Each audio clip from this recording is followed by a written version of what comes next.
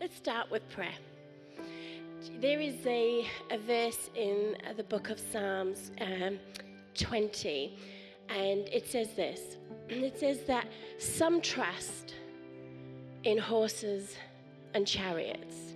And I kind of thought, what does that mean? Because I don't know about you, but I didn't come here by horse or chariot. What does it mean to trust in horses and chariots? And I looked into it a little, and it talks about some trust in human power and the way that power is outworked. You know, it was when they would go to war, as a sense of power, they would have horses and chariots to kind of put the opposition off. And you can imagine the sound of horses' hooves kind of pounding on the earth. It was to set fear. And human authority trying to install that and manipulate that. So some trust in horses and chariots. But we, now join me if you're part of the we. But we trust in the name of the Lord. We trust. If you trust in the name of the Lord, say so. I need you to be louder than that, because the horse's hooves are louder than that. So if you trust in the name of the Lord, say so. If you trust in the name of the Lord, say so. Jesus, say so.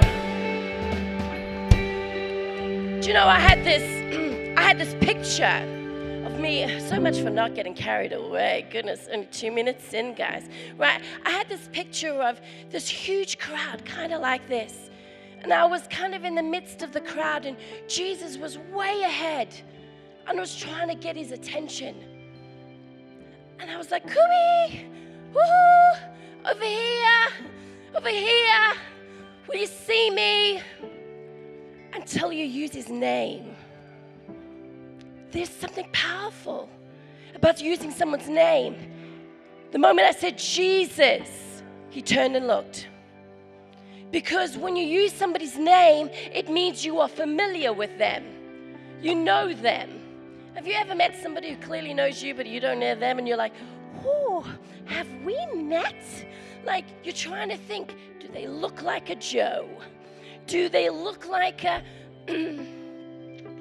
But when you know someone's name, it means you're familiar.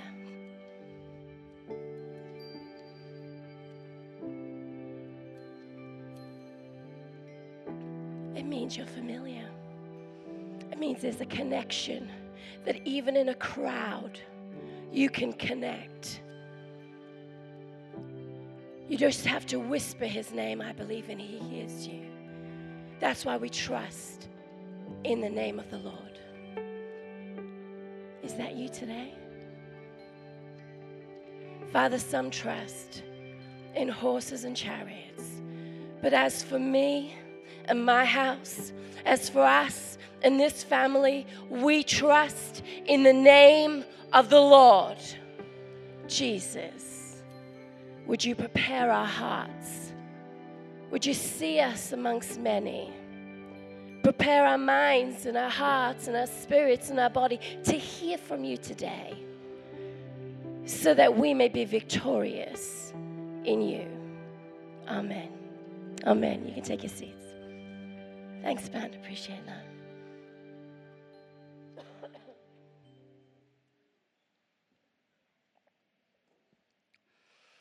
Guys, I'm not going to give voice to the enemy. I'm not going to give voice today to fear, because to be honest, it is way too loud as it is. So I'm going to come here today because the series we're speaking in is called Jesus. That's why you've got to know it's important that you know his name. You know, when I thought to myself, why do we always say in the name of the Lord? Or, you know, why do we trust in the name? Because the name summons up and evokes all the authority, all the character and attributes of God. And so this series, when we talk about Jesus, that summons up all the nature of who he is. And it also connects us to him in a very personal and real way. We looked at last week. Give me a wave if you were here last week. Thank you so much for all your messages of people saying really helped them. But we started this series off by believing and understanding the truth that we need to put Jesus first so that everything is blessed, so that we can stand firm, so that we can be true followers of Jesus, so we can be changed by him and do the things he does. We have to put him first. But we looked at the real enemy. I mean, I bought Calpol. Who knew I would need it so soon? My apologies. To put Jesus first, we had to acknowledge the enemy of fear. And that very often we have the head decision, the heart decision to put him first, but practically that takes a little while to outwork. Why? Because we wrestle with the enemy of fear. And fear constantly tells you, constantly really wrestles and challenges the authority of God. And today I want to talk about faith, because that's the thing that we're going to put over fear. So fear has a language. Fear has a language that challenges the authority of God. And we looked at that response, that it was fight, flight, freeze, and fawn. Do you remember we looked at control and everybody went, ouch, right? Well, good news. Faith has a language. Faith's language trusts the authority of God. And it also has a response. It has a response of trust that looks like truth, love, power, and consistency. These are the building blocks of trust.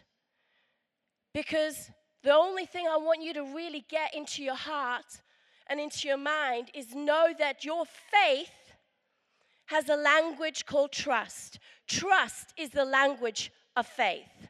And so how do we become eloquent in trusting God, in that language of our faith? Let me just give you a little understanding. Faith and trust are not the same thing. They're very close, very similar, very closely linked, but they're not the same. In Hebrews 11, it says that faith is about an assurance, a conviction, right, of who Jesus is. And faith, by the way, is a gift. The reason it's a gift is so that no one can boast. Because you don't get to have faith because you're just super good, because you earned it, because you work. So that's not how you get faith. Faith is a gift from God through his grace, so that we are all equal. But as a response to our faith, we trust. As our faith is our foundation, we build a life. I honestly want to read this scripture, and it's in Deuteronomy 7:9. And I want us to just slowly go through these lines. So if you want to get it up on your phone, you can. I'll just repeat it for you.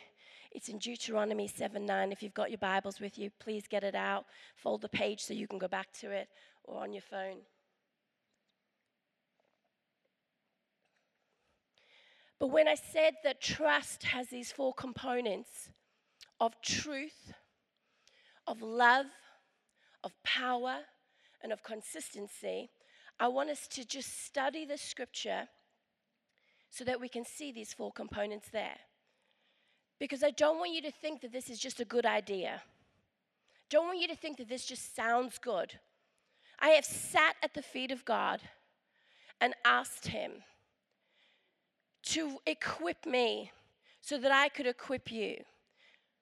So that when fear comes knocking, we could have a faith that has such a trustful response, and we would know the building blocks. So if our trust was broken or weak, we would know how to repair. We would know how to heal. We would know how to grow in our strength, in our trustful response. And so let's just look, because I believe trusts have these four things.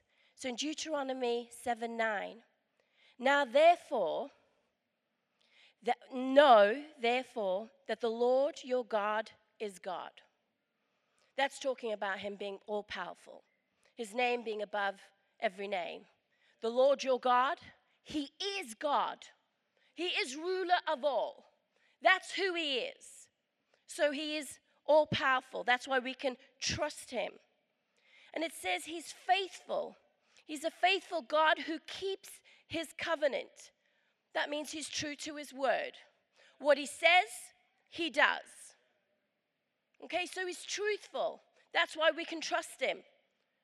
And then it says, and he's steadfast in his love.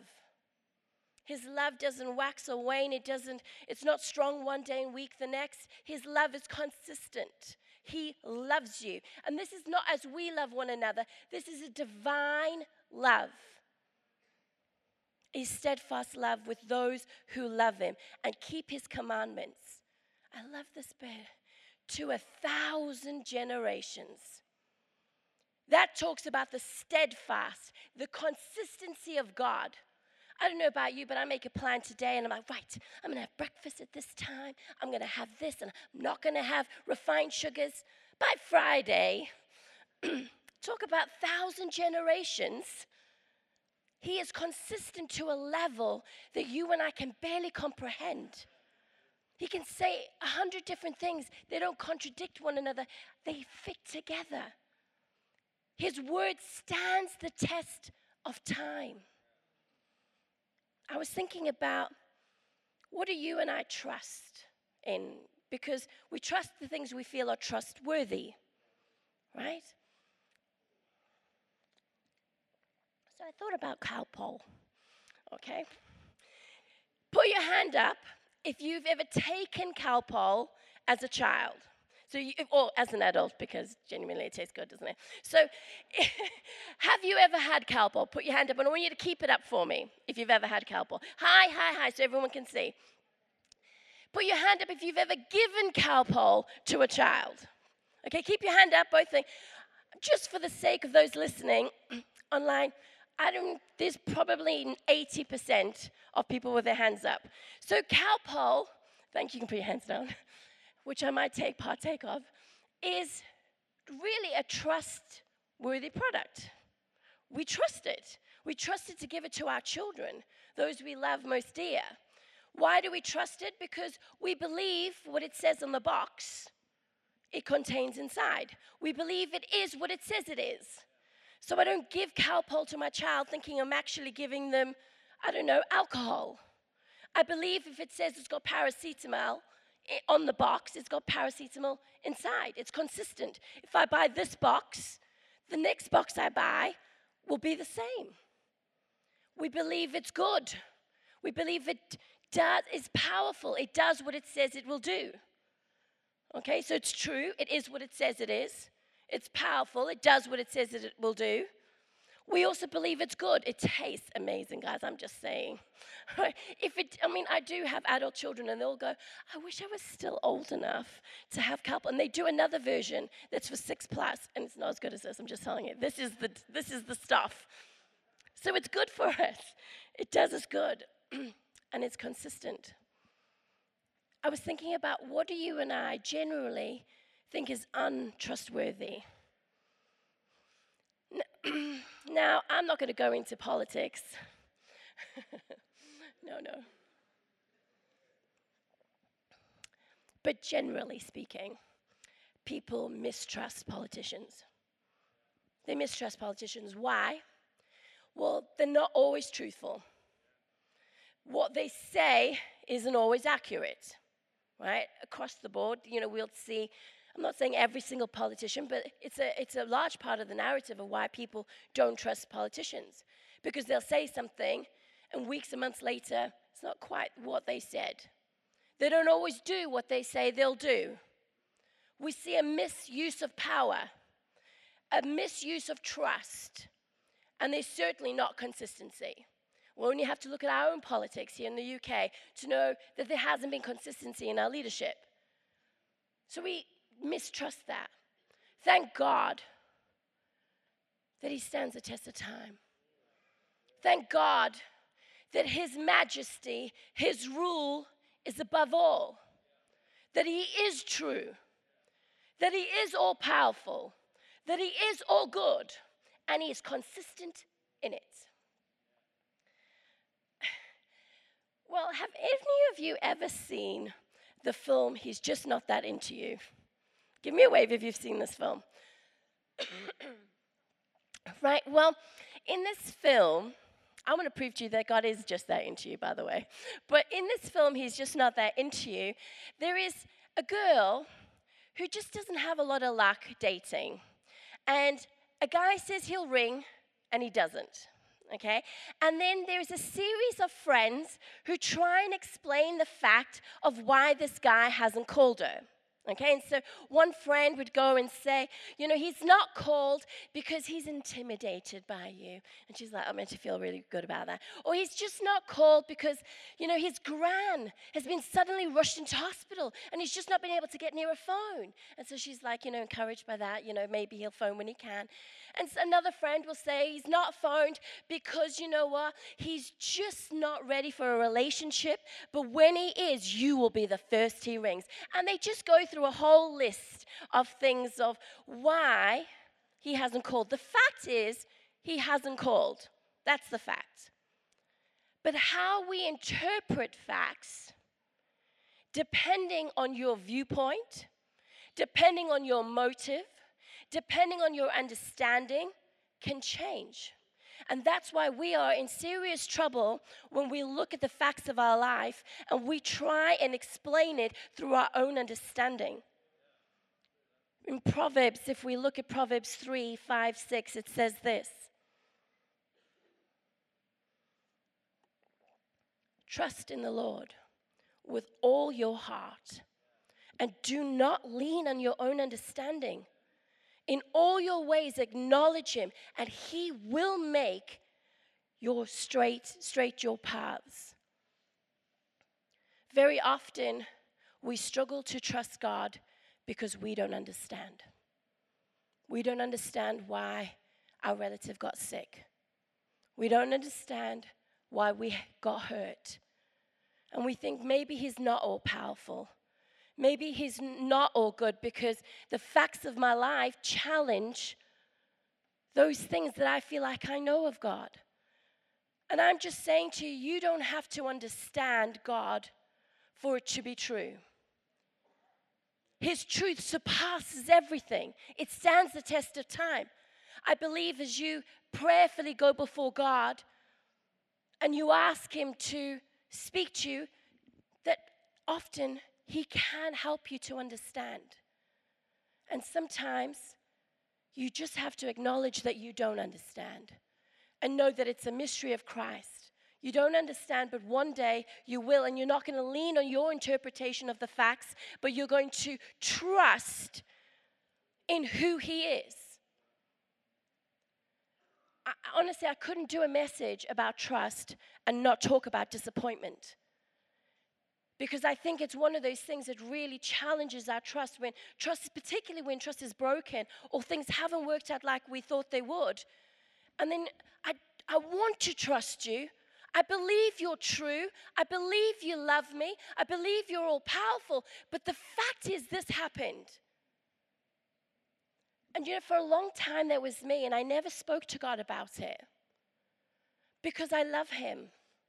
And I didn't know how to marry up the two of what I'd gone through and who he is. But I didn't speak to him about it. The moment I sat with him and I was truthful about how I felt, this invisible wall that had been between me and him started to crumble. And he started to minister to my heart. And he brought me peace. In the book of Isaiah, it says that when we trust God, the gift he gives us is peace. So some of those questions still are there. But I have a peace that he is God and he is who he says he is. And that doesn't change just because of something I've gone through. In fact, it holds me up. In fact, it sustains me.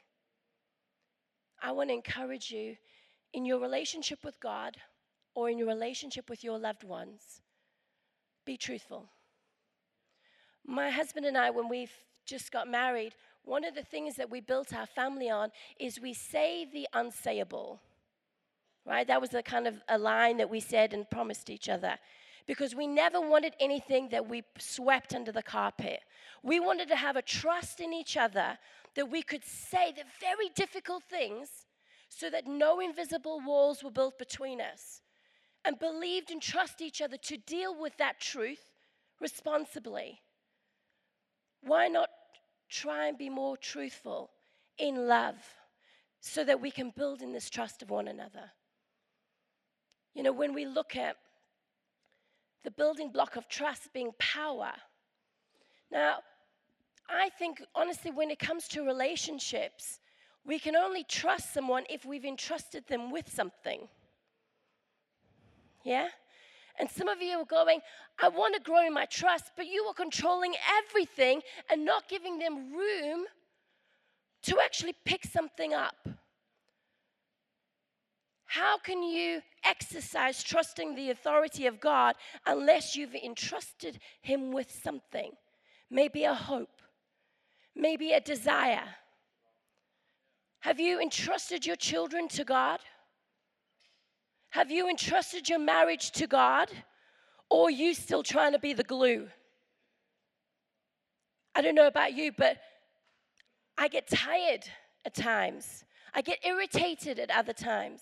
But God, he's consistent. His authority is consistent in every single season. If you want to grow in trust, we need to receive the love of God. This divine love that 1 Corinthians 13 speaks about. It says it believes all, it hopes for all, it bears with all, it's kind, it's patient, it forgives. You know, Matthew 18 is the story of, it's called the unforgiving servant. It's like a parable. And Jesus is basically saying there's a servant who owed a lot of money to his master. And he was forgiven everything and his debts were cleared. And so the servant went away free. And then a friend came up to him who owed the servant money. And the servant was harsh and demanded the money. And when the master heard that, he was sad. And what I'm saying is we have received the gift of love, a gift that forgives, a gift that doesn't keep a record of wrong, that's slow to anger, that's kind and patient. I wonder if you would ask yourself the question, what have I received that I need to give so that trust may thrive in my relationships? And finally, when it comes to consistency, how can you model the consistency of God in your world? Guys, I'm passionate about your marriages. We as a team, as a church, as a faith community, we want to see your marriages thrive. We want to see you thrive as parents and as family units and as friends. And for that to happen, we have to grow in our trust. For faith to be above fear, we have to grow in our trust of who he is, and then extend that trust to one another. We're not perfect. We will get it wrong. That's why we need his love. That's why we need his forgiveness. That's why we need his consistency that we model our lives on. That's why it's his authority that speaks in our relationships louder. Guys, you can take my notes. Would you stand with me as we pray? And we're going to worship. We're going to pray. And we're going to exercise our trust. We're going to exercise our faith. You know, the Bible is it's the Word of God. It's trustworthy. I had about 20 odd verses I wanted to share today. But the time is short, but I want you to get a hold of your Bible and start to read it, because it is the Word of God and it is trustworthy. It talks about how love casts out fear. It talks about how a wise man built his house on a rock, and even though it rains, he still stands because he's on the foundation of who God is. Father, today, Lord, where truth needs to be spoken so we can experience real freedom, I pray that you would give us the courage to ask you, Lord, what do you say about this situation? I pray that we would have the courage to sit with your truth and ask, how does it need to impact how we're living and in our relationships? I pray that we would humble ourselves to your will and to your truth. Father, I pray that when it comes to power and your authority, that we would submit to it.